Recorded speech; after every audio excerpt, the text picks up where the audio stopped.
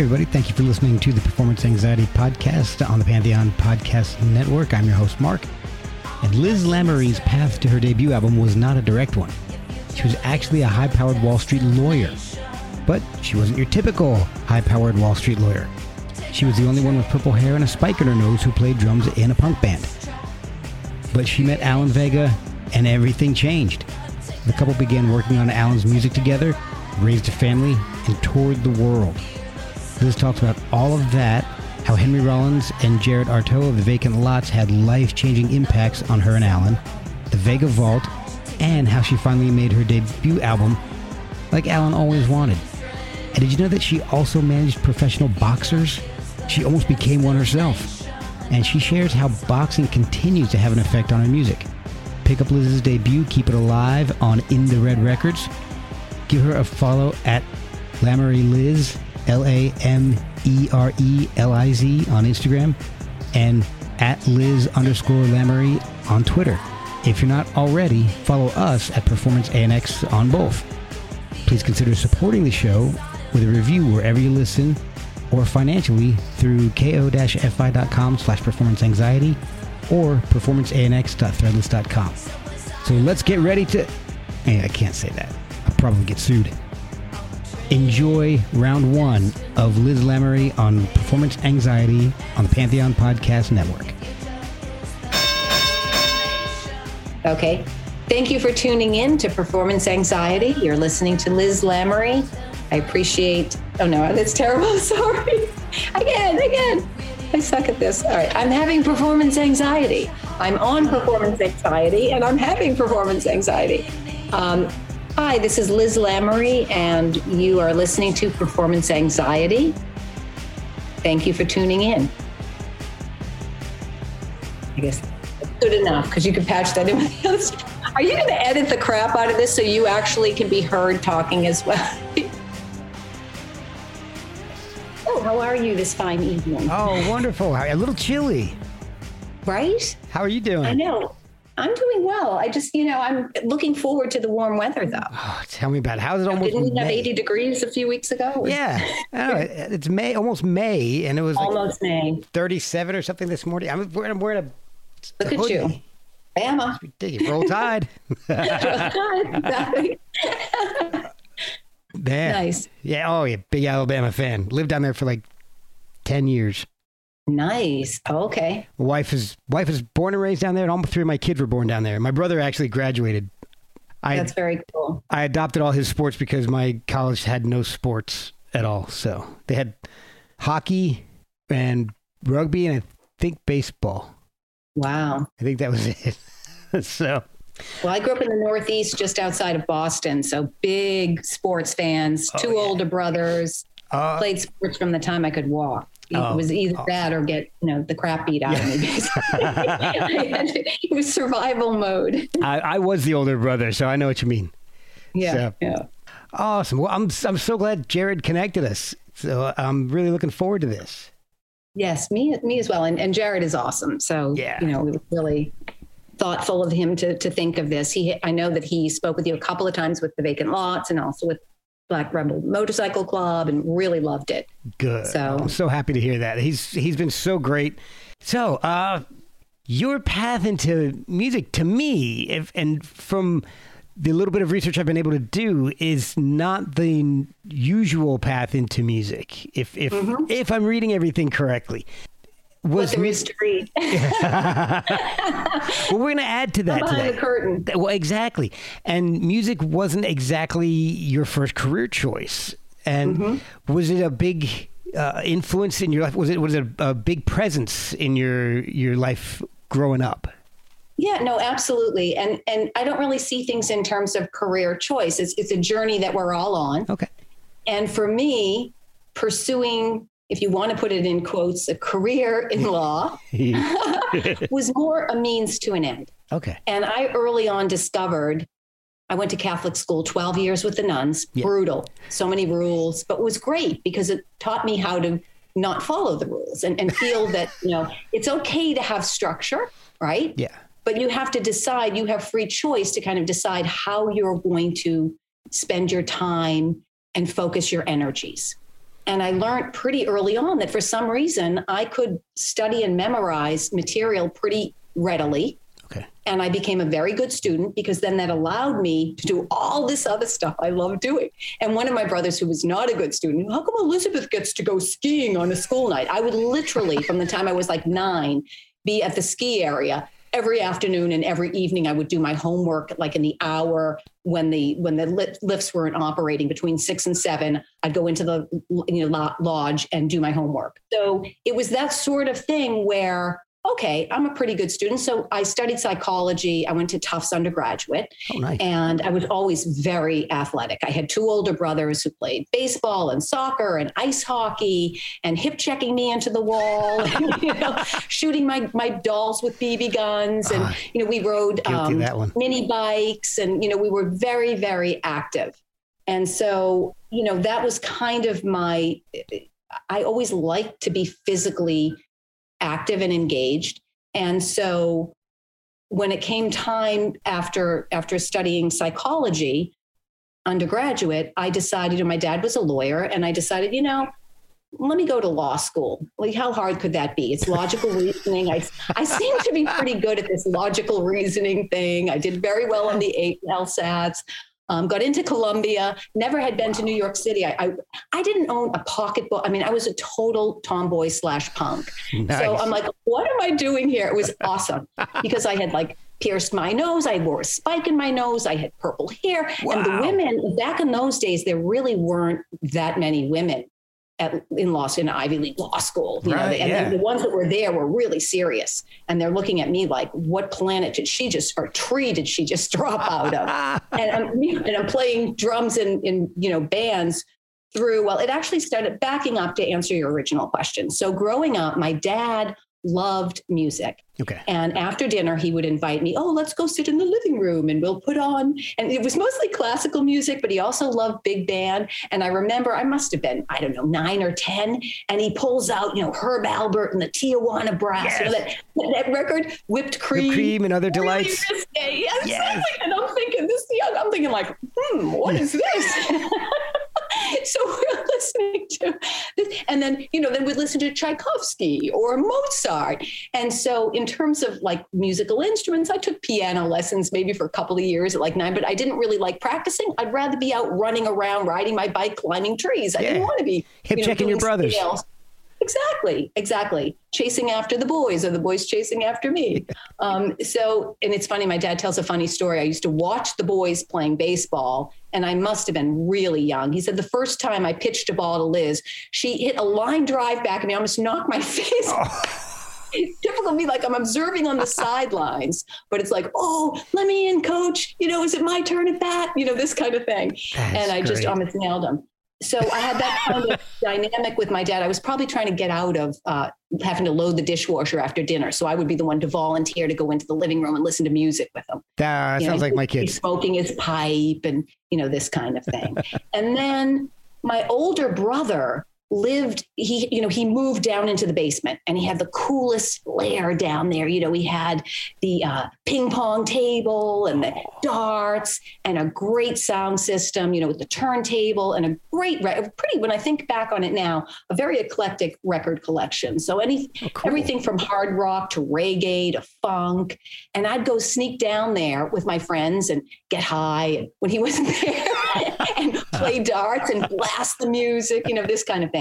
So pretty soon, one of my best friends, that later became like my first boyfriend, who I met at the ski area, and we used to be lunatic skiing. I mean, we would fly off the side of the mountain. Oh, man. Just insane, yeah.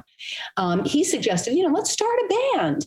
He was the one that first introduced. His name was Brian Pike. He studied glass blowing later in life with Dale Chihuly at Pilchuck. And he lives on Whidbey Island off the grid now.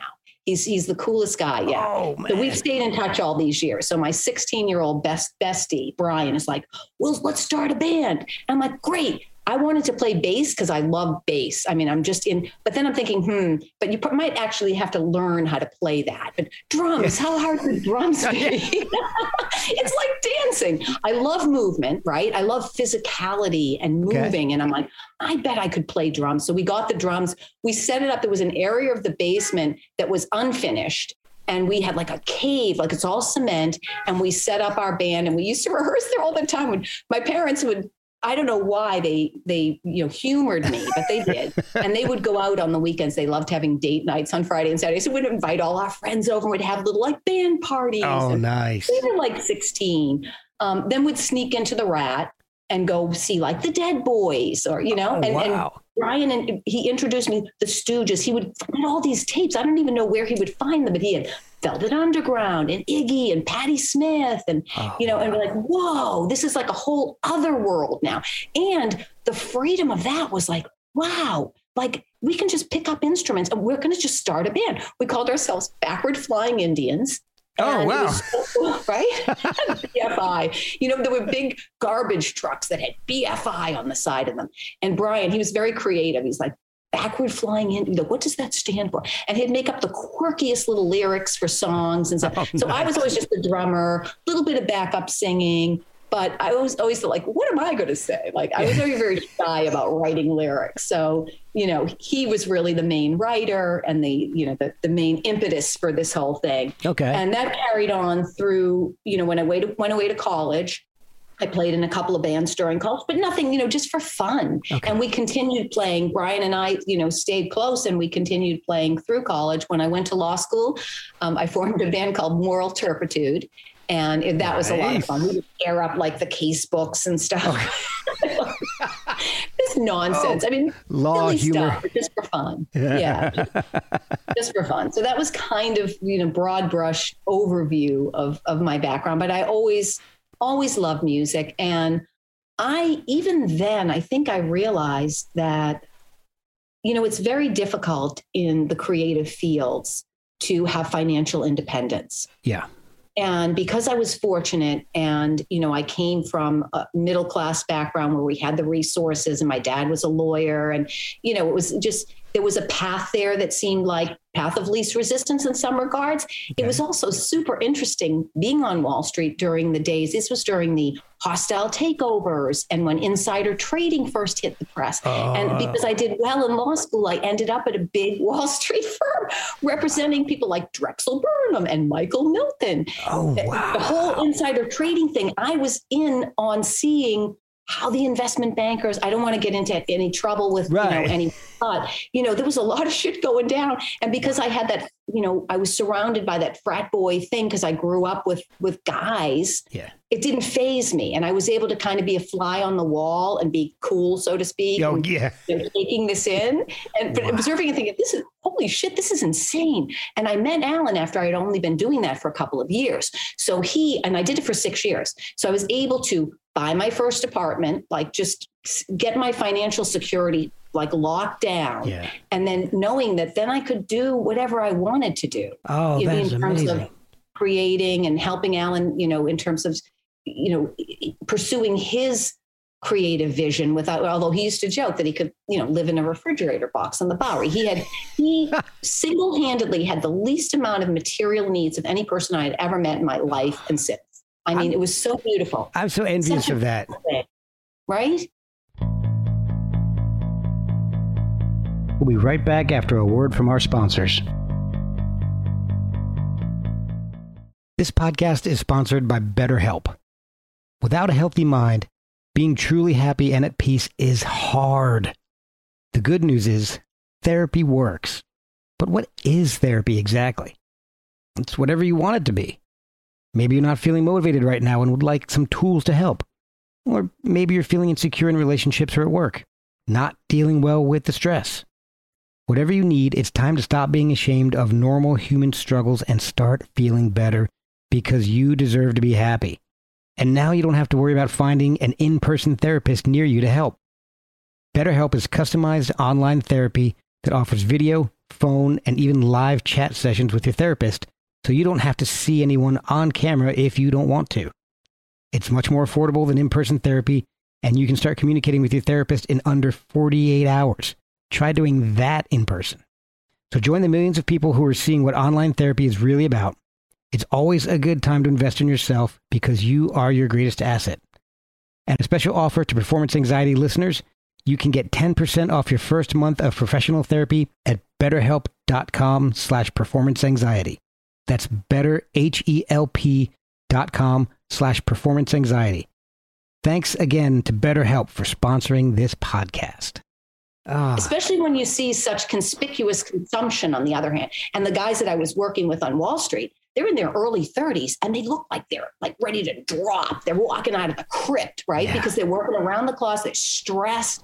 There's so much stress. Talk about performance anxiety, right? Yeah. There's a lot of money riding on this and they're just not taking care of themselves. And then I meet Alan, who by the time I met him in 85, late 85, he's in his he was like 47, 48. And I'm thinking he's like 30. Yeah. Honest to God, I knew him for like 6 months. He lived at the Gramercy Park Hotel, right? And I'm like, I opened the drawer to his desk to get a pen or something. He asked me to grab a pen. And I see this little black and white photograph and I flip it over and it's like, Alan, age 2, 1940. And I do the math in my head. I'm like, holy shit, he just turned 48. I was more in love with this man in that moment. I was so unbelievably blown away because he just had this incredible youthful spirit, but right until the end. I mean, his body might have been failing him, but his energy and his life force and everything else, what he exuded was just so remarkably amazing and vital. How did you end up meeting Alan Vega in the first place? Well, I became known at the law firm as being like the punk rock drummer. Okay. And so another lawyer, she was a litigator. I like corporate law, right? Because at first the litigators are in the library and they're doing all these memos and everything. And if you miss a case, you're going to fuck this thing up. Yeah. But the corporate lawyers are going to meetings and there are deals being done and you get to hang out and listen to the business people and the partners discussing these deals. Okay. And then you get to be the one that gets to document them or go to the printer and file all the documents with the SEC and that sort of thing, which was unbelievably mind-numbingly boring to the point where I'm like, please, dear God, let this deal die. So ultimately I said, am I really investing this much time in something that we have no passion for, A, and B, I'm hoping that the things die rather than trying to put something together and affect relationships you care about. So that was all happening behind the scenes. So anyway, in any event, Dory was Mark Cooch. It was Alan's guitarist in the Alan Vega band from the early 80s. He did he did the Collision Drive album with him and he toured with him. Okay.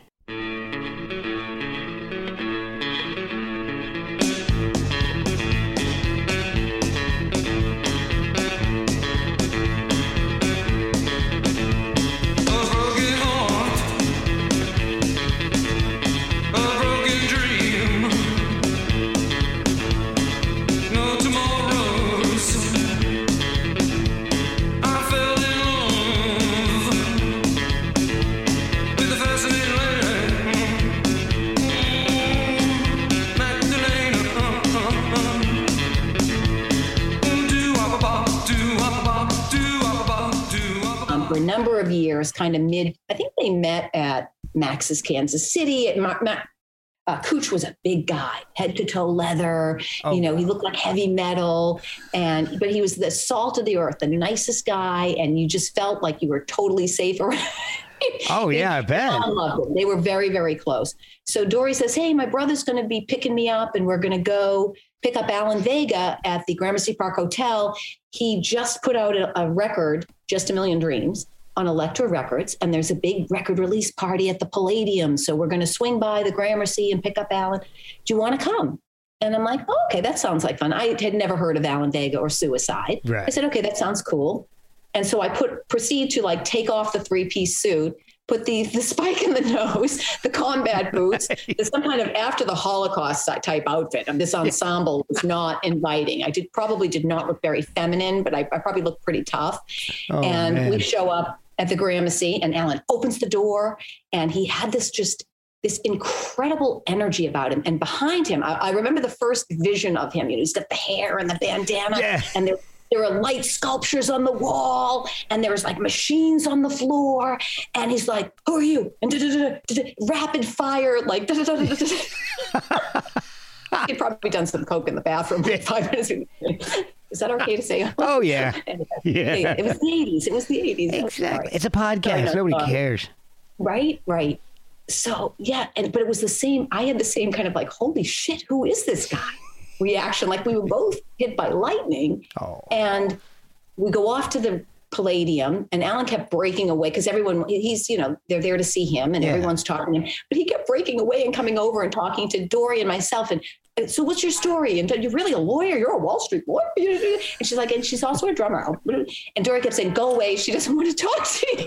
I think Dory wanted to fix me up with her brother, quite frankly. And she was probably being a protective friend, thinking, oh, Rockstar, he's got all these groupies. Liz is going to get hurt because Liz is like, girl next door kind of girl. That makes sense. That makes sense. Right? It makes sense. Yeah. And then he goes off on tour right after. But fast forward about 6 weeks, and I find out that they're back from tour. I said, you know what? I know where he lives. I'm not shy. I'm picking up the phone. I'm going to call him. I've been thinking about him all this time. I called him. He's like, Liz, oh my God, I've been thinking about you the whole time I was gone. When can you come over? Come on over. We'll hang out. So I went over there. We sat in the bar at the Gramercy and proceeded to talk for like 6 hours straight. Oh, wow. And we were more or less together. And he was so adorable. I got you this scarf at this flea market. I got you this necklace. Like during the tour, he's buying things, thinking of me. He was so sweet. I'm like, oh my God. And Dory's like, forget about him. I'm like, no. She says now that she kind of was figuring we'd, be a good match. But oh, well, yeah. Yeah. So that's basically how we met. Yeah, exactly. And 31 years later, and I can honestly say, honest to God, I never lost that sense of, and we lived together for the first like 6 or 7 years. It was great because I had my place. He still had the place at the Gramercy, would go out a lot, would go back and forth from place to place. But he officially like moved in with me in like 88, would see each other like every single day. And the first few years, I was still doing this crazy job. And he's like, it was insane. I was telling him stuff behind the scenes. And he's like, holy shit, this is insane. That you're dealing with. I can only imagine. And he always got it. He was so smart. Like he understood, even though it seemed like it was a completely different world from his world, he completely got it. But yeah, so I still, to the very end, always got that sense of butterflies and that sense of excitement. Oh, I'm going to see Allie. Allie's going to be.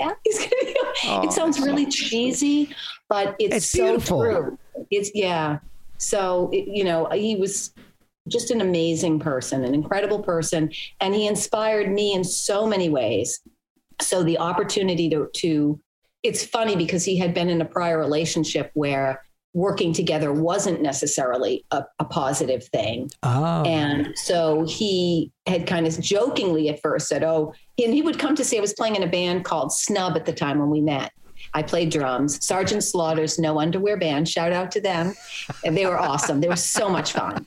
Catherine was at Barnard. Bob had been just graduated from, I think, the School of Visual Arts. And John was at Hunter College. And here I am working on Wall Street. What a crew. But we had so much fun. And Alan came to see a couple of ours. We played at like CBGBs and stuff like nothing serious because again, it was not like we weren't like careerist about it. We were having a lot of fun. Yeah. And the songs were so quirky and silly and we weren't taking ourselves seriously and we were having a blast.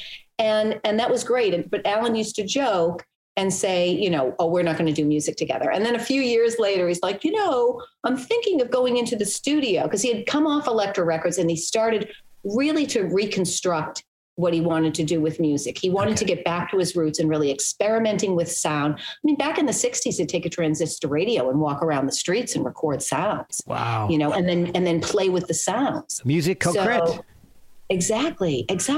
So, and people don't realize how much he contributed to Suicide just in terms of the creative direction of sound and that sort of thing. I mean, Marty is absolutely brilliant and in terms of melodies and everything else, gorgeous. But Alan was more of that like hard sounding, he just anything that was like just really crazy, static. And so, I think we had a really nice balance to each other. Okay. Because I also am more into a little bit of that hooky melodies and layering melodies but love the crazy sounds. The crazier, the better. Oh, that's awesome. Yeah. So we started going into the studio together probably 88, 89. Okay. And my band Snub and I had recorded with an engineer, Perkin Barnes. We did some recordings, again, of some more traditional songs where Bob would write the songs and we'd rehearse them and then would, record them and play out a bit. So we had done some recording, and this dude, Perkin, was so cool and so laid back. So when Alan said, I really want to start going in the studio, I said, oh, I've got a great studio. Because this guy, Perkin, he's so chill and so laid back. And I know he's into like getting all like the latest effects machines and equipment and stuff. Oh, man, there you go. And Perkin was so cool he played bass in like a funk band back in the day. And he just had that really cool laid back vibe. And we would do crazy stuff with the machines because Alan was funny. He'd go in and be like, I don't want to look at the manual. We're just going to start turning knobs and hitting things and making sound. And you just record it. You just tape is rolling. That is awesome. And Perkin would be like, oh, wow, man, that's so cool. A lot of engineers would be like, don't fuck up my machine. I just paid a lot of money for that. And Perkin's like, oh, wow, man. Ripping up the manual. And Alan was super intense and Perkin was really chill. So it was like really a great combination. Oh, that is I'm awesome. sorry. I'm off and running and No, that's fine. I love this. This is great. Yeah. Oh, you're already answering most of the questions I've had so far. So that's it works out perfectly. People they don't tune into they don't tune in to hear me talk. So oh, come on. Oh God, no. So when did you start playing out live with him? So that's another interesting question because Alan, after all the experience with Suicide, he had a love-hate relationship with being on stage, right? I mean, he probably had a little bit of post-traumatic PTSD, right? Whatever it is, PTSD. Yeah. Oh my God, I can't even say it. But, after having axes thrown at his head and, everything that happened in the early days of Suicide, it's funny because he loved being on stage. He loved the energy of that, but he wasn't chomping at the bit to get back to doing that. So I would say probably the first several years were spent working on the first album we did together, Deuce Avenue. Deadly dealers with juice to buy. A cop is lying. Deep oblivion.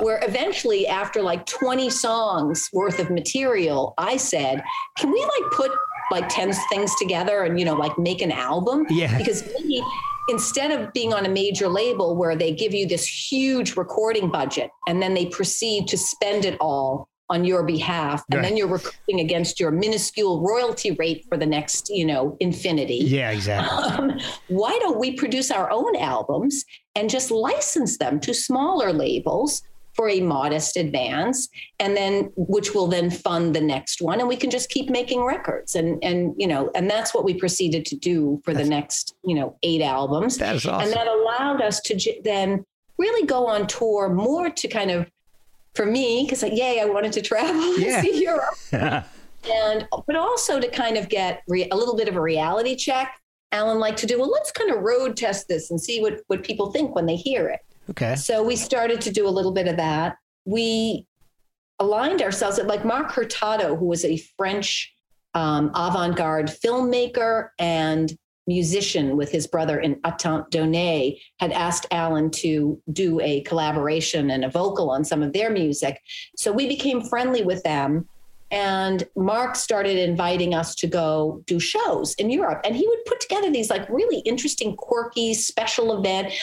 Alan, we did a couple of tours after Deuce Avenue and Power On to Zero Hour. We were on Musidisc. We were on Chapter 22. We were in a couple of different small labels. So we did do a couple of 2-week tour type things where it would be just enough fun where you didn't get sick of it and you're not because it's grueling being on tour. Yeah. And again, Alan's now in his 50s. He'd rather be in the studio making music than being on the road. He kind of been there and done that a lot. Yeah. With both with Suicide and with the early band, which was more of a traditional band. So now Alan and I are creating all these sounds in the studio that you really can't recreate live. So what we would do live is we'd have a lot of pre-recorded stuff, and then I would layer like an effects machine or a live, those crazy drum pad things where you can hit the drums and just layer sounds. And then I would do a little bit of backup vocal type thing, but I never really considered myself a singer. I sang in the choir back in elementary school. Yeah. And in high school, I choked. I wanted to be in the choir, but I choked at the audition. And couldn't eke out a sound. Oh, no. Which was a blessing, because then, I started my own band instead of singing and spending my time singing.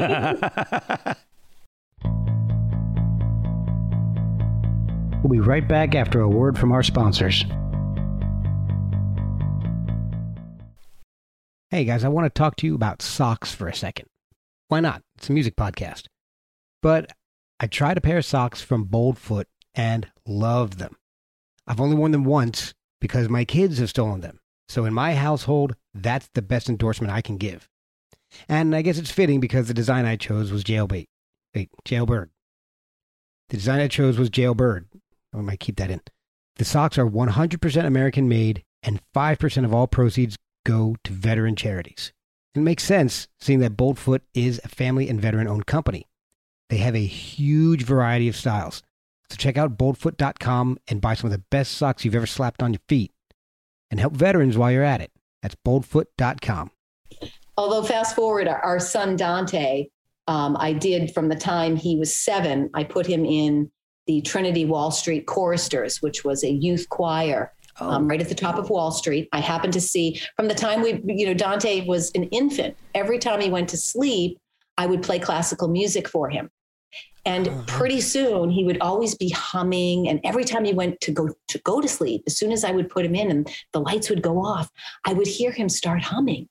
And so I read in the paper, does your child love to sing? And I'm thinking, I bet he would. And it was an ad for Trinity Wall Street. They were just forming a youth choir. He was in the one of the original members. And it was mostly girls, but there were a handful of boys. For the next 10 years, he proceeded to get every single solo. I mean, he soloed like in every, and he was so quietly confident. Like he's got this, he's a Mayan Indian, and he has like this really cool nature about him. So it was really kind of cool. So he, on the other hand, unlike Alan and myself, has had formal musical training, and then he taught himself to play a variety of instruments. He's now a sound engineer. Yeah, but Dante is much more of a proficient. I mean, he's a savant when it comes to music theory. Wow. He's actually quite brilliant. And it's kind of ironic because Alan also was considered quite brilliant in math and physics. Oh, wow. And he was a physics major at Brooklyn College before he transferred to art, much to the chagrin of his parents, who probably wanted to be a doctor, this kind of thing. So, not an incredibly influential musician. Right. Exactly. Although there were many years where people just didn't get it. Yeah. And it's funny because he had to live with, because I witnessed it firsthand, and they tell you this all the time, right? And this kind of harkens back to me saying, you know what? I'm not going to be tied into trying to figure out how to monetize my creative being. I want to be free to use creativity as a way of expressing my individuality, without figuring out how am I going to somehow put this out there in a way that is going to be received, in a way that's going to be whatever it is. Like, I don't even like to think in those terms. Yeah. And the beauty of being with Alan is he was very much the same. Like, that was his whole ethos, right? He created purely for creation's sake. And that's why he did not get on well being on the major label. And it was the most freeing thing to come off of that and to start over and be able to literally experiment in a way that he wasn't even able to do with Suicide. He was able to just purely create sound that he was hearing and search for sound that he had never heard before. I helped him, and I was there working alongside him and learned so much from him. But my mission still felt like it was Alan's vision. and he was the director of sound, and I was helping to execute it, if that makes sense. Yeah. Every time I would add an element, and it would tend to be something that was a little bit more melodic. Like there's a song, Doojang Prang, off the album Doojang Prang, that I'm very proud of, because I basically wrote the music. Yeah, down on the Doojang, right? Yeah, the Doojang.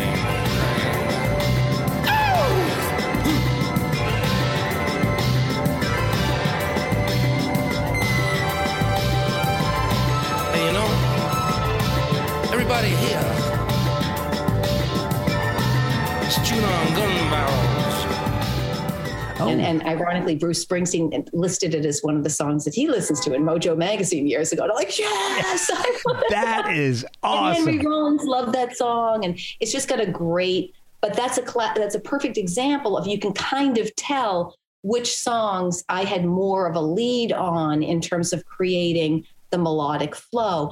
And we would often fight. Perkin would love it, because we'd be like fighting like cats and dogs. We loved each other so much, but like, fuck you, Alan. He'd be like, fuck you, Liz. We're not, that's too, that sounds, do something else. I'm like, oh, but I love that. I love that sound. Or there'd be a little sound where we go to mix. I'm like, oh, but I love this sound.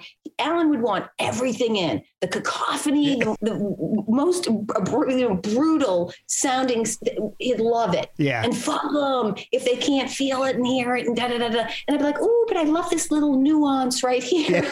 Yeah. Dial that in a little more, or pull these things out so we have space and compression and all this, whatever it was back then, I loved working the mixing board. The three of us would line up. Okay, at 30 seconds, you're going to pull out 2 and 4, and I'm pushing up 6 and 8. Right? That is now awesome. It's all in a grid. I love working with my son Dante, who's a sound engineer.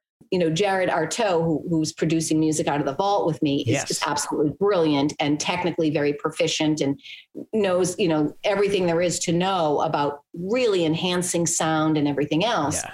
But I'm still old school, and Dante will say to me, but your ears are so good because you don't have to rely on, we'll just put it up on the grid, and then everything will be auto-corrected and everything will slot into where it's supposed to be. And this will be the pattern. And Yeah, exactly. We don't do any of that. It's like we are creating this. We still have that kind of creating it from scratch. It might sound like, because I just happen to love layering simple riffs. I mean, that's how I create my music. I just layer riff after riff, and it's just stuff that resonates with me. I don't know where it's coming from. It's not a preconceived thing. It's very similar to what I did with Alan. I finally have time with Dante.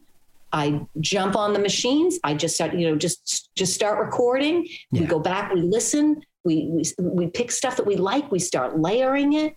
And it's the same thing with the vocal. I had no clue how to sing, because for me, the only actual singing I did was I would grab vocals from the various songs that we were performing live. Okay. And I would basically be feeding them to Alan so he would know what song we're on. So it's like, Wow. whatever, Psychopatha, and I'm boys and girls, moms and dads, we can, blah, blah, blah, blah, blah. Here we are in Crazyland, whatever it was. And then Alan would know what song it was. That's amazing. I've heard that live, he wouldn't play the same song twice the same way ever. Ever. Oh. Never. And so he didn't want to go to sound check. He didn't want to know what the set list was. I literally do all of that. And then I'd go into the studio with Perkin and make the recordings, would pull out all the vocals, or sometimes would leave some of his vocal in. Okay. But for the most part, would pull out the vocals, would, get different mixes. And then, so I'd have a master recording, and then I would have sound effects that I would then on CDs that I would then run through the effects machine, and then I could play that live, but I was playing effects from the original recording, but then morphing it through an effect machine. So it still works, but and it was so much fun. And then Alan was total, the vocals were total freestyle. And as I said, I would just pick like 2 or 3 key phrases from each song, and I'd be in the background kind of chanting them out so that he would know which song it was, so that he might pick up on that, or he might not. He might make it a completely different song. The music would be more or less the same with me adding stuff, but the vocal completely different. But I love that because it was so freestyle and so freeing, and people didn't seem to mind. You know, he said I'd kill myself if I had to be like Mick Jagger and like recreate, right? Do the same performance. People wanted to sound just like the record. And so he got lucky because he never did that with Suicide either until the very end when people wanted to hear that classic first Suicide album. And then he actually enjoyed performing that because it was pretty simple, right? How many lyrics were there? Yeah. Well, and that's how could it be? That's the thing. I've got to thank Jared for this because I didn't get into Suicide until having him on the show. I'd listen to someone and I'd say, I don't get it. And then, you know, speaking with Jared, I'm like, and knowing his involvement with the Vega Vault, I got to go back. I got to give it a listen. And it's so much different than when the first time I heard it, decades ago. Yes. And it's just, you're a different person too, right? Exactly. I love that when you revisit stuff that a different version of yourself heard and you're hearing it completely differently. The two biggest examples of that for me are Suicide and Swans. Nice. Neither of them hit me when I first heard them, and now I'm into them. So it's definitely worth going back to things you didn't understand or get years ago and give it another shot. Mm-hmm. Yeah. So how did Jared come into your life, your and Alan's life? Well, I think it must have been around 2014, and Jared reached out to me on Facebook and introduced himself. And he was, his approach, Jared, he's such a nice guy. Yeah. He's really great. He's very cool, super bright. And there was just something about his vibe, the way he reached out and said, my band, The Vacant Lots, has covered Alan's song, No More Christmas Blues.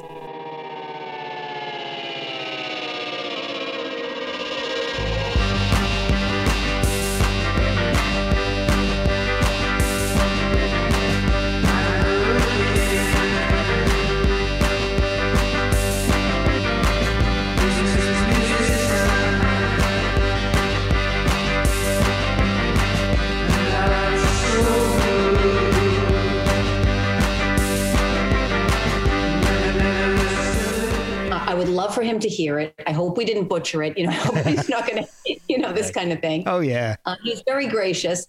And I listened to it. I was at the office at the time and I listened to it. And I said, this is really cool. I have a feeling Alan is going to really like it because they made it their own. Yeah. Right? It still had that kind of cool, bluesy, rockabilly vibeness to it. But they totally you could tell that they brought themselves to it. And that's something that's going to resonate with Alan, right? Okay. So I said, okay, I'm going to play. I said, I'll play it for him when I get home. So I got home and he was probably doing something else. I said, I want you to listen to this thing. Honest to God, within like 10 seconds, who is this? Where are they? Da-da-da. I love this. And then I'm like, well, it's this kid from Facebook. I shouldn't say kid, but this guy from Facebook who, Vacant Lots. And so when I reached back out to Jared, they were going to be coming through New York. They were on tour, I think, with Dean Wareham. And Alan's like, let's invite them over, Hey, just come on over, guys. That is so freaking rare. People would always send stuff around and it'd be like tossing it out or whatever. No, but I shouldn't say that because but at the same time, he was so interested he didn't listen to a lot of different things. And during the years of working with Alan, I really didn't either. It sounds cryptic. Don't say that. You don't listen to music. But because when I wasn't working or doing all these other things I like to be involved in, and I was coaching Dante's teams for like 10 years. I coached baseball and soccer because, again, I was like really into sports. And then that led me to be on the board of directors of the Little League, which led me to be on the community board, all for downtown Manhattan. This area of the financial district, which before was like had no families. And then after September 11th, we had like all these young families with kids who wanted to play sports. So I got very actively involved in all of that. Oh, wow. So when I wasn't in the studio, when I wasn't working or in the studio, I wasn't listening to a ton of music other than Alan would pick up like mixtapes on the side. The hip hop guys were putting out a ton of mixtapes back in those days. Yeah. And we were loving the sound, like the whole idea. They were doing similar things in terms of just trying to create. Their beats were just layers of sound, simple layers of sound, but they're so groovy and so like, right? And then you just kind of rap to it. And Alan was like one of the original rappers, you know, when you think about it, you know, his style, nobody quite sang like Alan. Oh, for sure. You know? And he's telling a story, and he's becoming these characters, and he's believing it so intensely. And that was also a big lesson for me when it came time for me to think about, you know, Alan's not here. So back to Jared. I'm sorry, I'm jumping around. That's okay. People are going to really have to drink a lot of coffee to follow. Be like, what the hell is she talking about? That's great. I love it. I'm giving you a disclaimer. When I get excited and passionate about something, I am off and running. I hope I'm not speaking loudly too, because I talk loud and fast. No, it's fine. It's fine. The louder, the better. Oh, good. That way I don't have to do so much in post. Okay, good. Perfect. So back to Jared. Yes. So that all happened. And then Alan is like, you got to invite them over, which again was so rare. I'm like, okay, great. So they came over for like, Jared calls it brunch. I'm like, well, what are we going to feed them? They're coming over at like noon because I think they had to do sound check or something. I'm like, oh, we'll get bagels and cream cheese and stuff, or sandwiches or whatever we got. Yeah.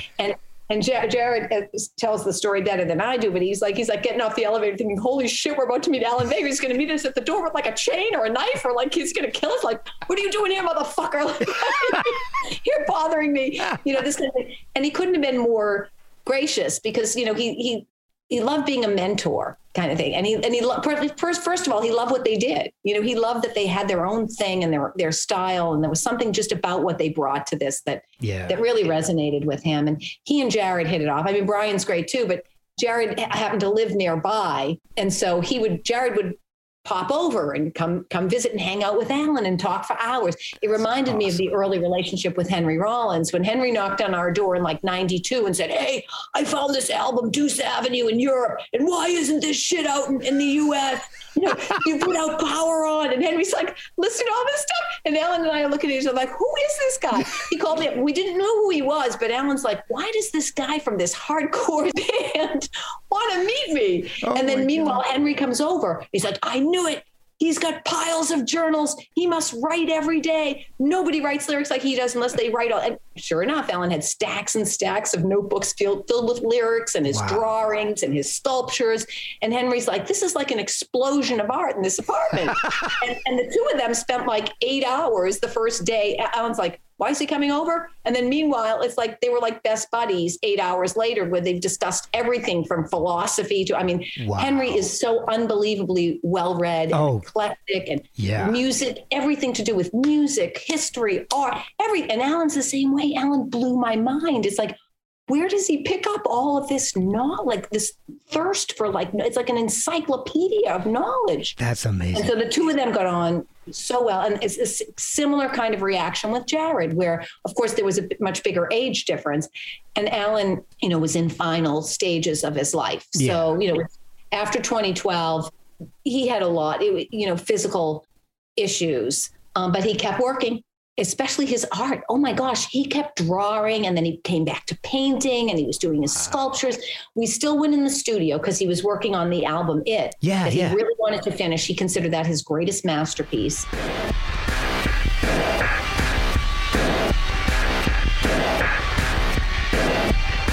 Hey, the bastard is dead.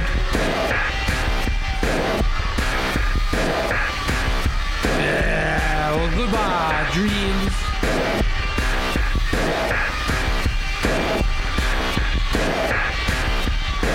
Piss with the rat traps. Piss with rat. So, you know, Jared asked if his label wanted to do like a split single with us. So Alan's like, why don't you go, he said to me, why don't you go into the studio and see if we've got something that we haven't previously released? So I went in, and Perkin and I kind of went through, and I just happened to see, we're scrolling through, and I see Nike Soldier.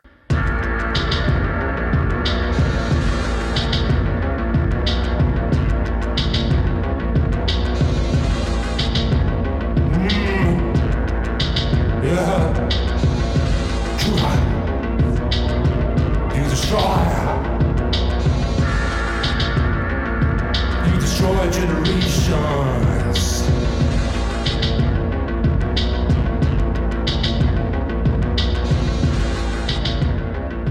we had never released that. And I'm like, I vaguely remember that because this is from like the 90s, right? Oh, It's not 2015, but this is a song we did. It must have done sometime in the 90s. Oh, okay. Because we would literally go into the studio, and for every album we released, we probably had, no exaggeration, 20 to 30 songs worth of material, where then I would, and he wasn't cherry picking. It would be whatever evolution he had come to of a particular cluster of songs that we were working on at the time that I would say, hey, can we release an album? I want to go on forward.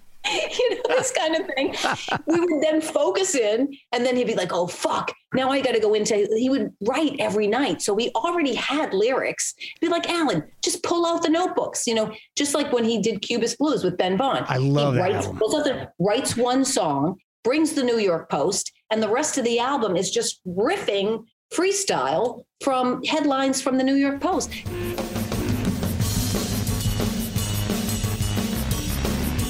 Yeah, make a big cake. Yeah, there ain't no six. It's just a slow day. Hey, so what do you think?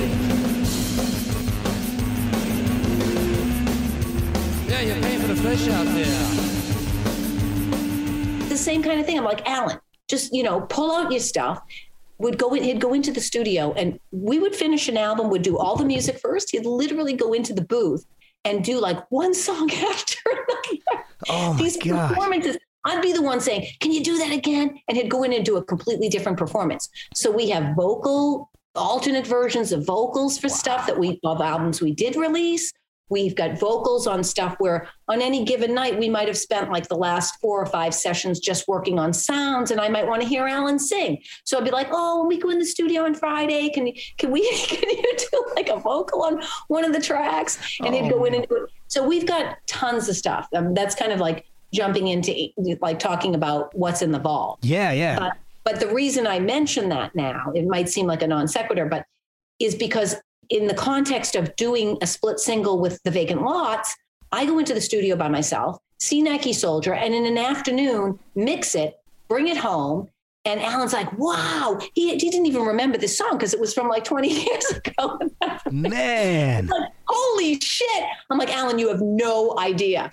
There's like so many others like that. Perkin and I we did that one. And then just for shits and giggles, we start, hey, what's this, mutator thing, and what's this, this kind of thing. We started listening to other tracks, and we're like, you have no idea. There's like all these things that are like real songs. And he's like, great. So once I'm dead, I'm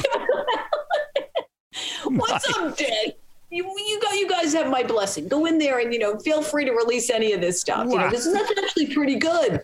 So I'm like, yeah, it really is, Alan. So, and, he had said by that point too, there's like a couple of people in life whose judgment I really value. Because, you get to a point where when you're younger, you worry about other people's expectations or what people are going to think or da-da-da-da-da. One of the things I loved about Alan is he let go of all of that. By the time I had met him, he had let go of, and it was such a beautiful, freeing thing. And it really helped me too, because I was like the good soldier, my parents expect me to get straight A's. I am expected to be the one, I'm the fixer. People, I'm the man, we can talk about boxing because I ended up starting to manage boxers too a number of years ago. Yeah. But for some bizarre reason, I would be the one people would come to when the shit hits the fan and like, what are we going to do? And I don't know, maybe it's the way my mind works or whatever. But with that comes worrying about not disappointing people. And then with that comes, what are their expectations? And with that comes a lot of unnecessary baggage that as I've gotten older, I've also been able to let go of. And it's so beautifully freeing and it's so wonderful because I really don't need that fine art of not giving a fuck, Alan had mastered that by the time I met him, which doesn't mean that he didn't care because he was one of the most caring and sensitive and empathetic and thoughtful people I'd ever met. But when it came to his own ego, he was able to let go of, I'm just going to be free to follow kind of what my vision is and not worry about the rest. So sorry, go ahead. No, I wanted to. I'm not going to let you wedge it. No, this is, like I said, this is fun. People want to hear you, not me. So I'm under the impression that for a long time, Alan wanted you to record an album. Yes. Well, and that harkens back to when I was saying, like, when we'd be mixing together at the end, the final stages of doing the album, like early on, he was having me play all the machines. And then round about 1990, just before Dante was born, the album 2007 is mostly Alan playing the machines. I came in at the end of that, and that was done in 1998.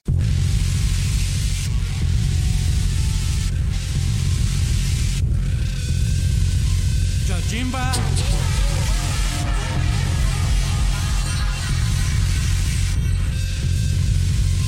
Jimba.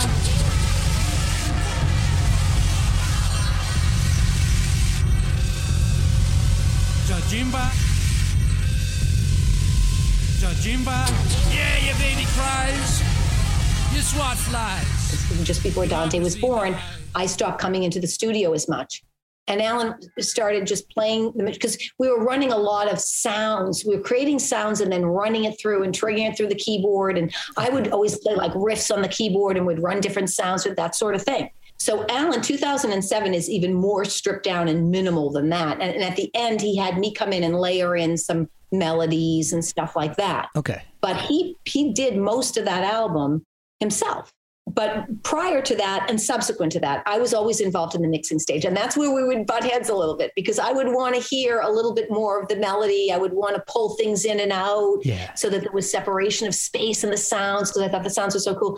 And so Alan would say to me, you should do your own music. Like, you're a really great musician. And I would say to him, though, but what am I going to sing about? Like, I didn't feel like what am I going to say? For me, the hurdle was more lyrical content. Mm-hmm. But from all the years of seeing Alan writing in his notebooks, and after he passed away, I started journaling and just writing observations down. And I also have a good friend, Jesse Mallon, who I think is a brilliant singer-songwriter. Yeah. Jesse. Yes. And, he's a guy who, at 12 and 13 is in this, like, he played recently for me, the first album he did. I've never heard hardcore punk played so fast in my entire. I'm like, how the fuck did you guys play so fast? It's incredible. So he went from that to, of course, and then Degeneration, amazing, to now a really brilliant singer-songwriter and just beautiful. His evolution has been beautiful to watch. But the one thing that also influenced me from Jesse was everywhere he went, he would keep like a little notebook. And if he made an observation or had a thought, he'd write it down. Okay. And this was right after Alan passed. I'm thinking, I love that. What a great idea. And I started doing that. And then I realized, you know what? I guess I do have. I've been around a while now. I've had some experiences.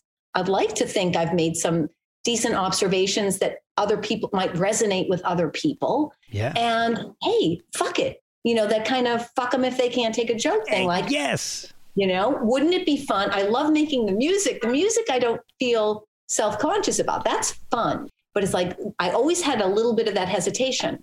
And then I don't know how to sing. So it was the same kind of thing when I was first starting on this album. It was literally just like the expression from boxing, let your hands go. Okay. Because I had written all this stuff and I'm just going to perform it as if I'm telling a story. And I'm internalizing, kind of similar, I guess, to what Alan was doing, like internalizing the characters in the story. And then it's almost like theater, right? If you were, right, the best way to convey a song, you don't have to be the best singer in the world, but if you're really internalizing the story and you're believing it and you feel very passionate about it and it's very genuine, that comes through in the delivery. And I think that's what people connect with. And I'm like, holy shit, I'm listening to some of this back. I'm like, wait, am I deluding myself or this is actually okay? Because sometimes I hear my own voice, just my speaking voice, because I get excited and I talk loudly and obnoxious. I'm like, oh my God, my voice sounds horrible. But then I'm like, wait a second. I'm actually listening to some of this because now I'm dancing with myself and I'm dancing with the music and it all feels so interconnected. But more importantly, I'm genuinely feeling what I'm trying to say here through the words. Yeah. And so that's how I learned to sing. Like it it became very intuitive. Like I still joke and I say, I don't know how to play. I don't know music. I couldn't tell you what chord this is. Yeah. Sometimes with Dante, I'll say, okay, you've heard what I did in the last riff. Point me in the direction of what notes my. That is awesome. He's like, Mom, you've got great ears. Just do it. I'll tell you. Believe me, I'll tell you if it sounds completely dissonant. Because sometimes dissonance is really good. Yeah. So I almost don't want to know. You know, at a certain point, I was like, you know, maybe I should start studying a little music there. And you know, if it really sounds that bad, Alan never knew. He used to say he sung in the key of V. You know, I love that.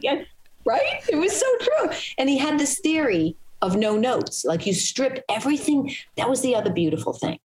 Everything in life should be culled down to the most essential, right? It's like that simplicity.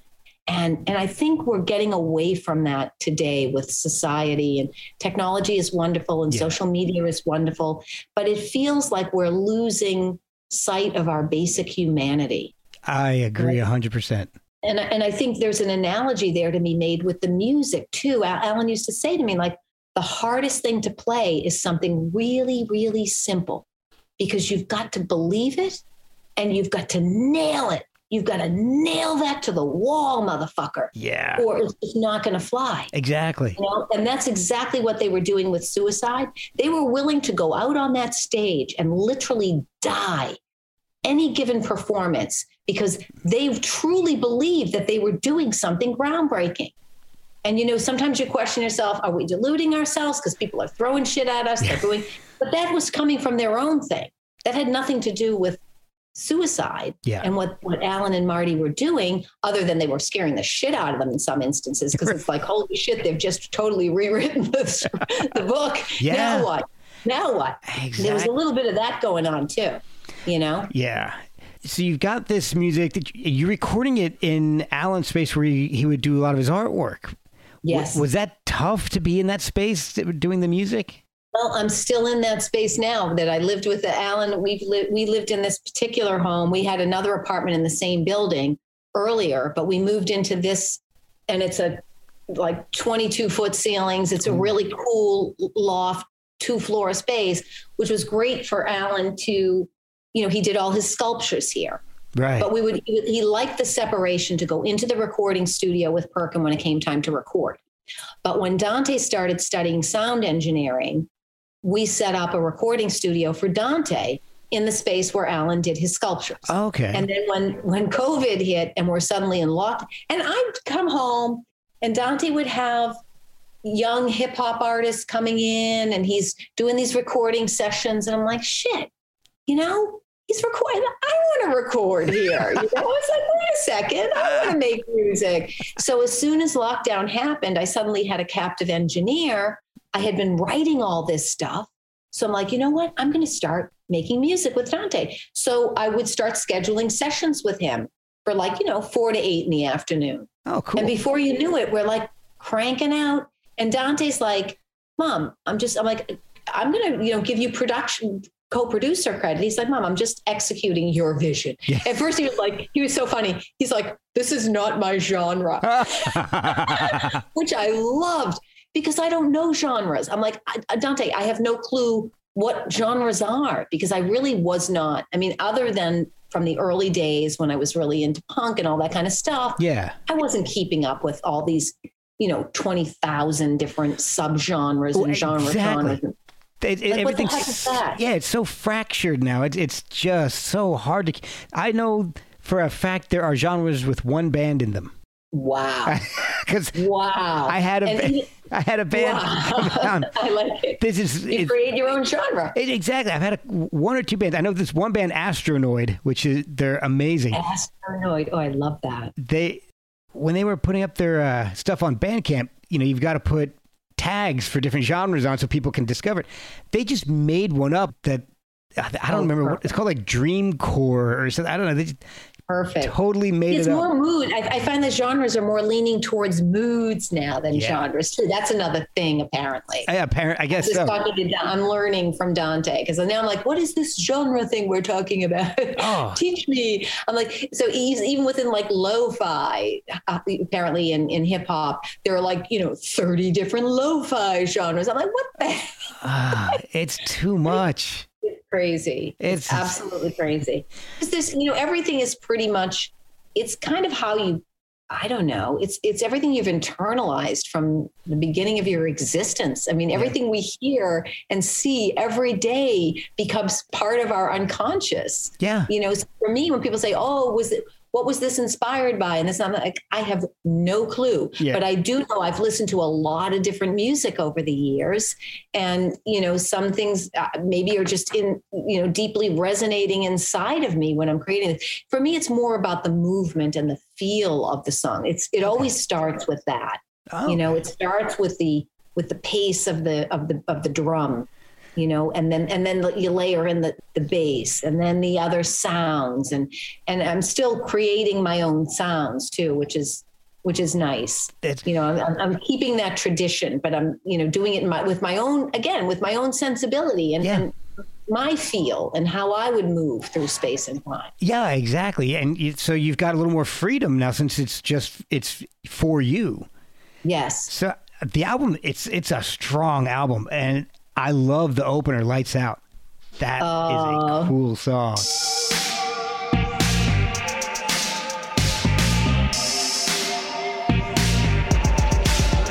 Fighting shadows in the night,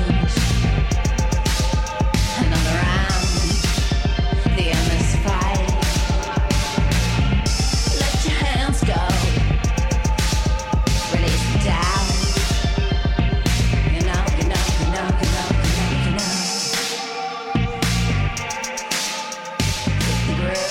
That was the very first song I did too. Really? Yes. And I think it was inspired by, my life in boxing, which I started boxing in 2006. Okay. Dante would have been 8. Just before, as I said, from the time he was 5, actually more than 10 years, from the time he was about 5 until they were about 16 or 17 getting out of high school, I coached mostly soccer, but also baseball. He dropped out of baseball, I think, when he was about 11. But he was also studying Taekwondo, and I would go to the classes and I would sit there, and most of the parents are on their phones, and I'd be watching the kids do the forms. And then other students who had graduated from the class would come back. Now they're in college or young adults, and they'd come back at the end of the class and they would spar. Everyone would line up across from each other and they'd do kicks back and forth, right. Just a casual sparring type thing. And so eventually the teacher says to me, because he sees that I'm watching them, because I'm really into sports, right? He says, "Hey, do you want to come up and join us?" So I did. And I had memorized, I think I was up to like yellow belt in terms of memorizing the forms. First time I got on the floor. Yellow belt in memory. Yeah, exactly. In memory only. I had never even moved physically through the forms, but I managed to fake it. Wow. And then the very next class, a bunch of people came, and one of them was a college student who was like I don't know what degree black belt he was, and he lined up across from me. Oh. And I didn't even have a belt on yet, so he didn't know what level I was.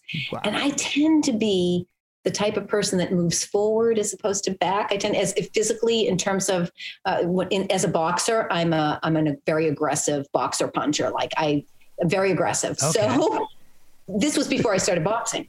So I moved forward just as he was kicking, and he kicked me in the direct hit in the ribs. I went flying back. I had very badly bruised ribs for a few months. So as I was recovering from that, I'm thinking, what am I going to do next?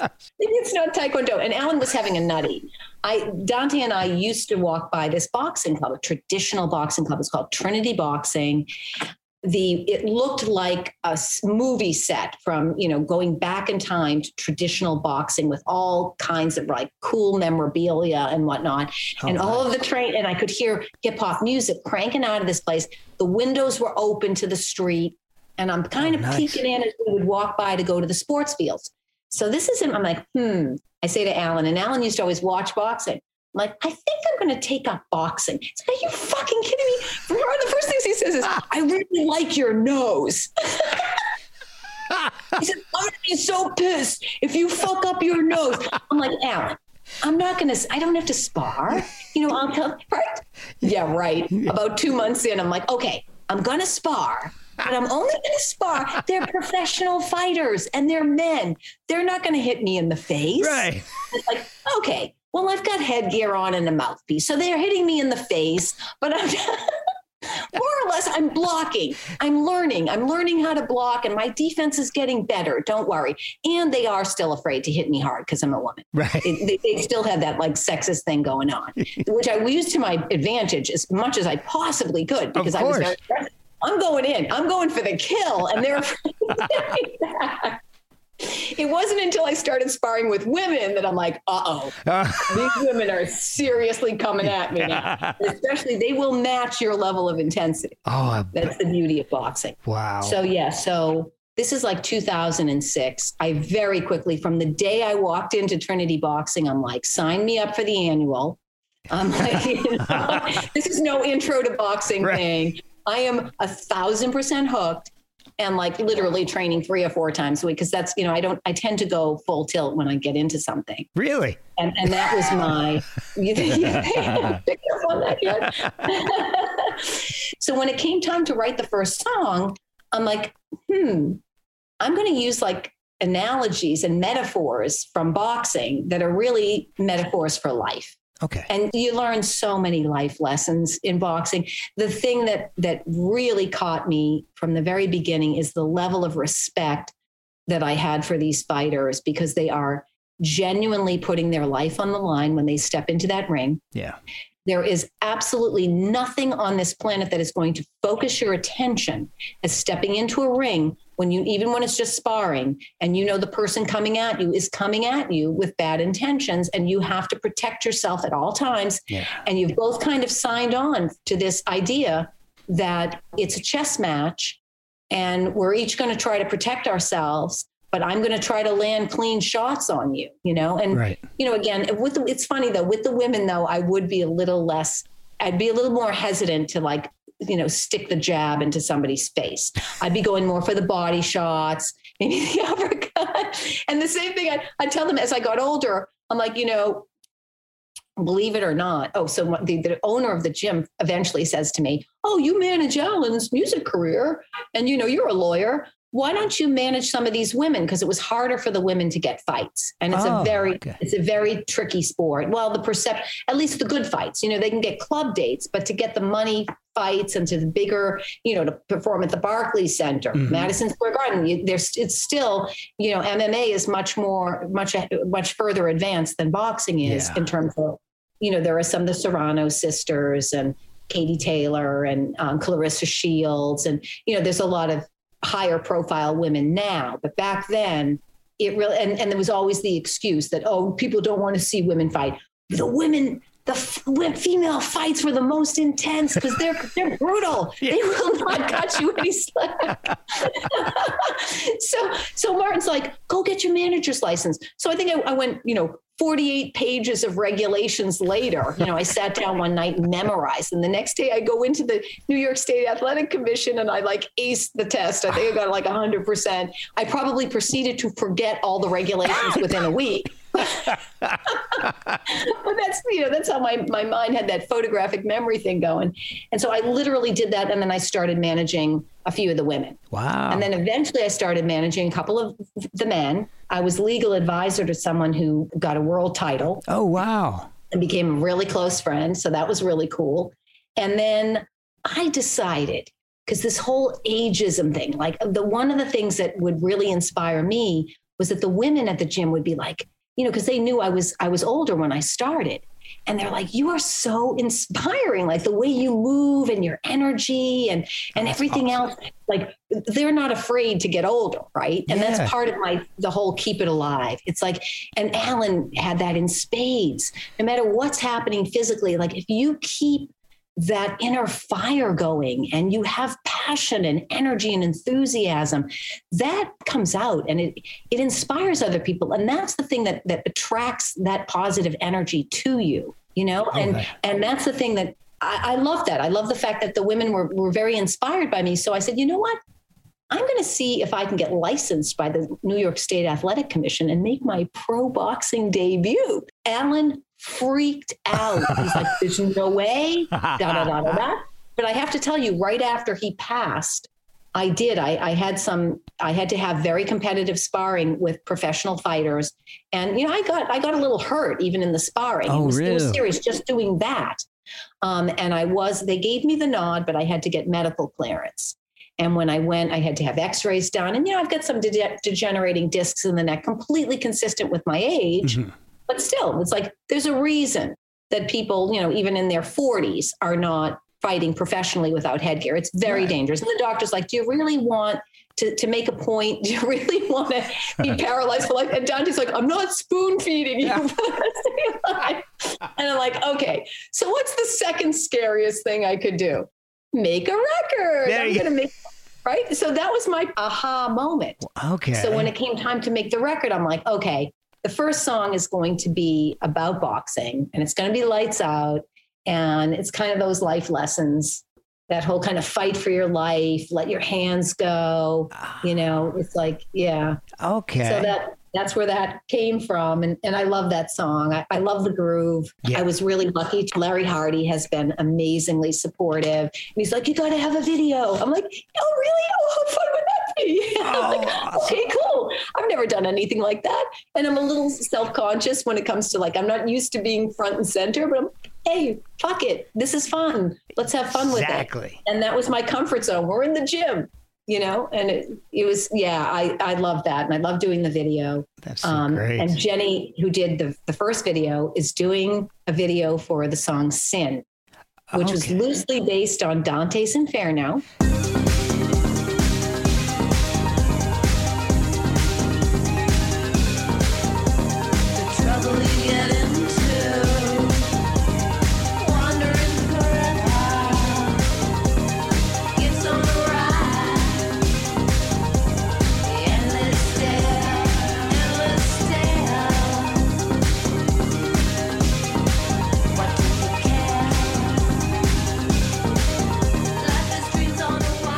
So we have characters portraying the 7 deadly sins. Oh, cool. And it's a completely different vibe. It is going to be so beautiful and so decadent and so cool. And I'm very, very grateful and very excited to see the end product of that. We had so much fun shooting that. Oh, I can't wait. That's awesome. Yeah. So I'm actually having an absolute blast. And I feel so grateful to be, you know, at this stage in my life, to be fortunate. You know, it's one of the things that that kind of also, you know, resonates with me is this whole idea of, you know, we were on this one journey, you know, and I think the second song that I put out was Freedom's Last Call. Oh, great song.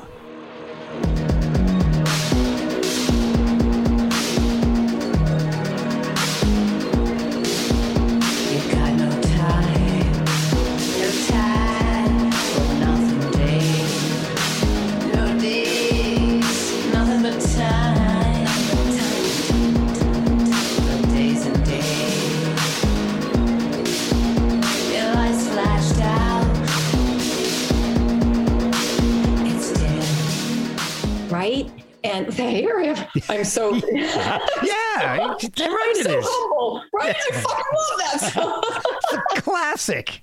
It's an absolute instant classic. You know what? Fuck it. It's like I paid my dues. When you've been around long enough, it's like, you know what? It's okay. Yeah. It's okay. I'm proud and I'm happy about it. But you should be. You know, it's that whole idea of personal freedom too. You know, obviously there's a lot of issues on many levels with freedom these days, but you know, I think Confucius said it. We have 2 lives, and the second begins when you realize you only have one. Yeah, and I love that because we all think we've got all the time in the world. Yeah, you know, and there are days when, you know, and that was also written during COVID. It was like, you know, you've got no time for nothing days, and then nothing but time for days and days. Like there are days when you feel like I've got no time. I'm so busy. Yeah. And then there are days when it's like, holy shit, is this day going to end? Nothing but time, nothing to do. And then you don't, and then your lights flashed out. It was gone in a flash. Yeah. You know? Exactly. And it's like, it's how you choose to spend that. You know, you've got this one run, and what are you going to do with it? You know, and it's that kind of personal freedom and the free will that we all have that really can't be taken from us ultimately, no matter what is going on politically and all the divisiveness and the atrocities that, I mean, it's just shocking what's still happening in the world. Where is our humanity? And where is our, like, wanting to explore each other's essence and laugh at ourselves and let the self-importance fade away and just be in the moment and really experience the joy of living in the moment. And it's sad. And you would hope that we'd learn some lessons from the crazy uncertainties and the challenges that we are all facing now. Let's treat each other beautifully and humanely and with love and respect. Yeah. And love the fact that we each have different views and opinions, and because we each have had such a different reality and a series of experiences. Yeah. Every one of us is so different and yet we're each so human, and we each experience the basic essentials of eating and breathing and sleeping and loving. And I don't know. I love Cruise Screen.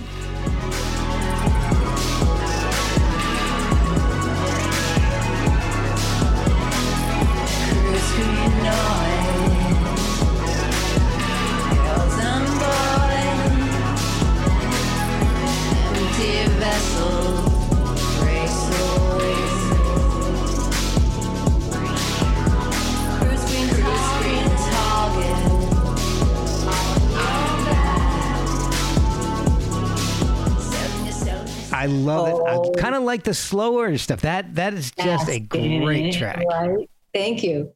And, you know, that also was kind of inspired by this whole idea of social media and just getting sucked up into the, you know, the wave of you're riding on this open ocean and you're like the empty vessel, gray soul. Like, how many images can you take? How many filters for you to fake? Oh, you know, it's like we're just so sucked into that. And it's, I don't know. Surface.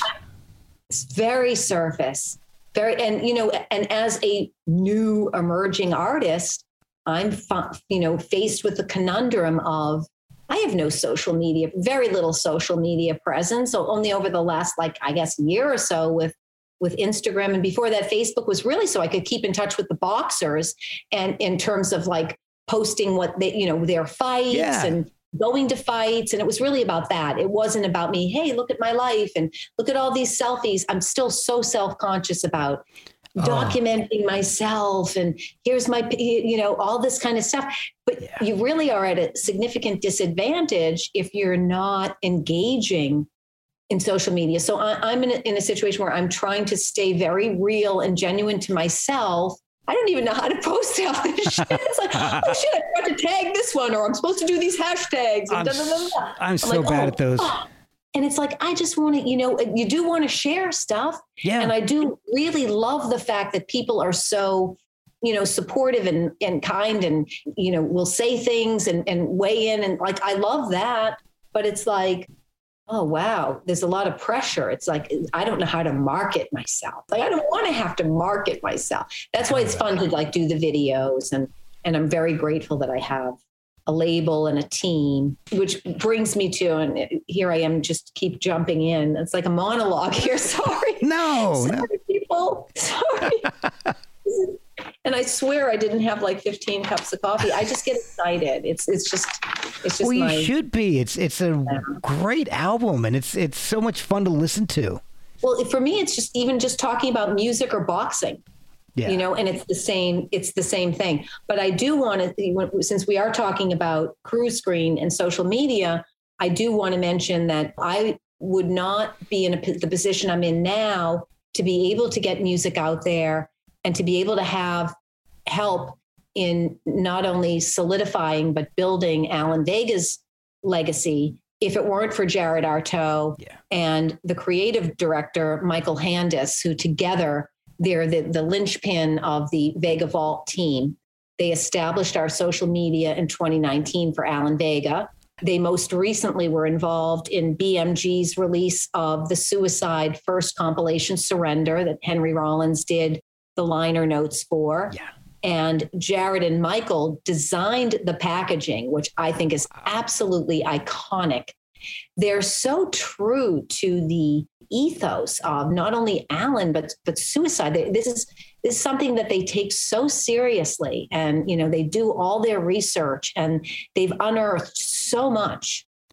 They're like archaeologists and historians and brilliant creatives in their own right, but they don't interject their own ego. They're able to step back and really stay true to the vision. And it's just been amazing. And I feel very grateful for that, as I feel extremely grateful for Caleb at Sacred Bones, who had the vision to say, wow, I love this idea of putting out Alan Vega unreleased music from the vault. Yeah. And Jared and I going in, so they did a fantastic job with Mutator. And then, of course, Larry at In the Red, Larry Hardy's been unbelievably supportive, and he put out the Alan Vega After Dark with Ben Vaughn, who Ben is amazing. Ben is incredible. He is so talented. Yeah. Alan loved doing Cubist Blues with him and Alex Chilton. That's a great album. Oh, that whole experience was incredible. And again, that was a perfect example of kind of going in without any expectations and just seeing what happens, just being in the moment and letting it go. And Ben facilitated that so beautifully, because he's brilliant in his own right. But again, his own ego, he's able to give the space and the room for that to breathe. Yeah. And Alan was very gracious that way as well. When you collaborated with Alan, he wanted whoever was collaborating with him to bring their own thing to it as well. So, and so the Vega Vault is just a whole other ongoing. For me, this could go on for years, continuing to kind of excavate, not only from recordings that Alan and I did together, but there's so much stuff previously unreleased, live recordings and studio alternate versions for both Suicide and Vega. So Jared and Michael are now spearheading the Suicide social media as well. And so they are fluent in that, and they can do it in a way that's still very genuine. We're not looking to have hundreds and hundreds. It would be nice to have hundreds and hundreds of thousands of followers, but it's more about the quality of the outreach than the quantity. Right. A lot of people, you can just, whatever. I'm sure there was ways to just buy all kinds of influence and everything else and make it look like you're like, and, that has very little interest. I used to say to Alan, when he used to have to hear how he wasn't commercial, your stuff doesn't sell, you can't sell. They're selling you, And what I would say to him is, the most beautiful thing is seeing people come up to you and tell you how you touched their lives, how you influence them to be creative, to start a band or to paint or whatever it was that they did. And I would see it time and again when we first started going over to Europe, when I first met him. And here he is coming off Elektra, and, on paper, has he failed? He didn't do the major label thing. He couldn't sell, this kind of nonsense. Yeah. And then it's like, wow, look at what a run. And he totally appreciated that. By the end of his life, he totally understood, and he knew that his influence was only going to continue to be recognized. And that's why we're on this mission, because we really feel just like Henry, what's going, I can't fucking believe it. I can't get these records in the United States. Henry formed a friggin' record label with Rick Rubin so he could release Alan Vega records in the US because they were only available in Europe. And what the fuck is going on here? This kind of thing. Awesome. And right. And it's like, but we're still in that same kind of situation where, you can get on TikTok and just be like, I don't know, whatever you're doing, which is like, shaking your body or something. I don't get TikTok. Suddenly you've ballooned, right? I mean, I'm sure that there's a lot of talented people. I'm not on TikTok, but I'm sure there's a lot of really genuinely talented people, but there's a lot of empty, famous for being famous type. Yeah. I don't understand it. My kids are on it. They laugh their heads off every time. Quirky and fun. Well, because a lot of the stuff is funny and it is fun. But, is this, how deep does the well run? So speaking of the Vega Vault, are you in the same mold as Alan when it comes to the amount of stuff? The album is 7 tracks? It's only 7 tracks. Right after that, I had met a hip hop artist ringside. He was best friends with the wife of one of the boxers I manage. Okay. And we just started talking, and I had just finished doing Keep It Alive with Dante. And he was living in Vegas, and then he was out in Seattle. During COVID, we just hit it off. And he's like, you know what? I'd love to do an album with you. He didn't do any of his own beats. And he said, you know what? I'll do the beats. Yeah, right. Now I'm a hip hop artist. So I literally did 9 tracks of beats.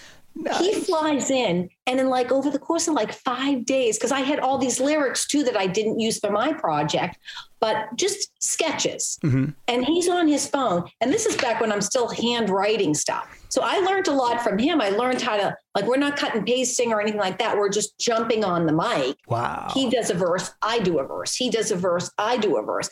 We did that song after song. I felt Alan would be so proud of me because it's the same kind of thing. And I literally had all these, in hip hop, it's the music is the beat, right? Yeah.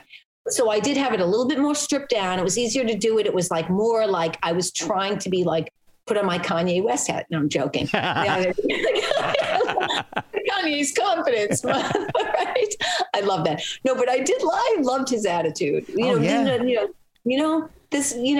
Some of the creativity and the quirkiness and the sounds and just the word play and all of that, So I was able to tap into a little bit more of that because this guy was really clever with lyrics. Oh, cool. And so I learned so much working with him because I had ideas, but then I would, just kind of pivot and to kind of go with what he was doing. Okay. And we just knocked out 9 songs over the course of he came twice. And each time he was in town for 4 or 5 days, and he'd come over every day. And Dante would get on the mic and would do this thing. And then Dante and I mixed it. And so that's mixed and mastered too. I don't know if it's going to see the light of day. So we'll see. Oh, I think it's really good. That's awesome. Oh, I played it for a few people who've wow, this is really cool. But I want to stay for now. I want to focus on my solo because I didn't want to get into a situation where I immediately come out with something that is, once again, it's a collaboration with somebody else. I really want to be kind of front and center and just really establish that. So I am working on Dante and he's engineering again. What we did the last time is Dante and I engineered it. And then Jared was awesome with just finalizing the mixes. And, he really helped me. We edited out some of the vocal. There's a lot more vocal in the hip hop thing because it's a lot more, right? That goes with that style, right? That's so cool. Jared pulled a little of the stuff out of mine, made it a little bit more, he did a great job kind of finalizing it. Yeah. And so we're going to do the same thing on this second one that I'm working on now. Yeah. So I'm not stopping anytime soon. Excellent. Yeah. I'm loving it. I'm having so much fun. Is there a lot of unreleased stuff besides the hip hop stuff? Have you gotten that with Alan? He was recording, he's got an entire vault's worth of stuff. How about you? Because what happened is Dante now is back he works at 3 different recording studios. So he's not here, and I'm trying to get booked at the Fight Club with him, or hey, let me go to the studio. I might have to get another engineer, but we work so well together, and he understands me, and we talk. Dante's interesting because he knows all the technical lingo, but he also understands my crazy hippie vernacular, this guy. So he knows what I'm talking about, and he's able to execute my vision, as he said. Even though it's not his genre. I think we just brought the whole thing full circle. Right? Thank you. Thank you. So are you planning on doing any live shows or supporting it? I would love to. Yes, absolutely. And, Excellent. When I first did this, I'm thinking, because I'm only used to really, other than I've been invited to do, in fact, the first time I actually got out on stage and performed as lead singer was Jesse Malin invited me to do the Suicide tribute concert to sing I did Wild and Blue. No, I did a couple of songs the first year that Alan and I had done off it. Okay. And I did that with Alan, and I'm sorry, with Perkin and Dante and Jared. And then the next year I got up and I sang Wild and Blue, which I love that track. Yeah. And I'm like, wow, I'm kind of owning the stage. I'm by myself. I'm singing. This is kind of fun. So that kind of gave me the balls, so to speak, to be like, wait a second, I can make a solo album. I can actually sort of kind of sing. And then Jesse invited me to do the Cramps tribute thing too. So now I'm channeling Lux and Terry. I'm like, wow. Fuck this, man. Wow, this is really cool. So I actually really kind of love that, even though I loved being in the back of the stage with Alan, because you could do whatever you wanted. And it was like, oh, everyone's watching Alan. Yeah. So there was no, like, I didn't have that performance anxiety. There it is. Go. That I might otherwise have. But I have to tell you, I love performance anxiety. It's like getting into the ring, right? Yeah. There's nothing like that adrenaline rush, getting into the ring, sparring, or stepping out on stage. I love it. Yeah. Absolutely love it. So yes, the short answer is I would love to perform this. When I first did the record, I sent it to Mark Hurtado. It was Mark and Henry Rollins and Michael Alago, who I love because he's like, great. I think he's got great ears too. And got such positive feedback. But Hurtado was funny. He's like, I could totally hear this in all the clubs in Europe. I'm like, right? That's me too. I love great. I love this vibe. I mean, I guess there's nothing wrong with saying it because I make music that I like to listen to. I mean, I guess that's totally natural. I love it too. Exactly. Right? And Larry was funny when he first called me and so I sent it to Henry. Henry's like, you got to release this stuff. And I'm like, he's like, is Sacred Bones putting it out? I'm like, oh no, I'm not like Yoko Ono. It's like Sacred Bones is like Alan. I feel very uncomfortable even mentioning to them that I'm even thinking about doing music. Yeah. I felt very shy about that. Like, who am I? I understand that. Right? But then when like Henry and Mark and Michael are like, I love this. I'm like, oh, okay. So yeah, fuck it. I do kind of want other people to hear it. And yes, it would be a blast to perform it. So yeah, let's do it. Excellent. So he said, can I send it to Larry Hardy? And I'm like, sure. Cause I had already been talking to Larry when he put out After Dark, and he was such a cool guy. I just loved his vibe. And so I'm like, sure. And then Larry calls me. He's like, I've been listening to your album. I think he was like writing his exercise. I can see that. Music to move to, right? Yeah. That's like such a compliment to me because I love, I'm a person who loves to move. Yeah. I work out a lot, but you box. Right? I box. You have to be working out pretty much all the time. Standing still is death in the ring. Exactly. Yeah, you have to have a lot of endurance. So anyway, hence the talking nonstop. No, it's been wonderful. And I've kept you for quite a long time. Yes. Where can people find the album and how can they follow you on social media to get more news on your stuff and Vega Vault? Okay, well, they can follow me at Lamoury Liz. That's my Instagram. And I've got all the links in the Linktree bio on my Instagram. And the album is coming out. It's called Keep It Alive. It's coming out on In the Red Records on May 20th. So, and it'll be on, all of the DSPs. We've got 2 videos that are, we've got a Lights Out video has already dropped. We have a great lyric video for Freedom's Last Call that dropped last week. And we will have Sin dropping on, I believe, May 18th, followed by the full album on the 20th. And then Alan Vega, there's the at Alan Vega Official and at Suicide Band Official. If anyone wants to follow what we're doing with the Vega Vault, they can go there. Perfect. Thank you so much. This has been so much fun. I've really enjoyed speaking with you. It's been great. Thank you, Mark.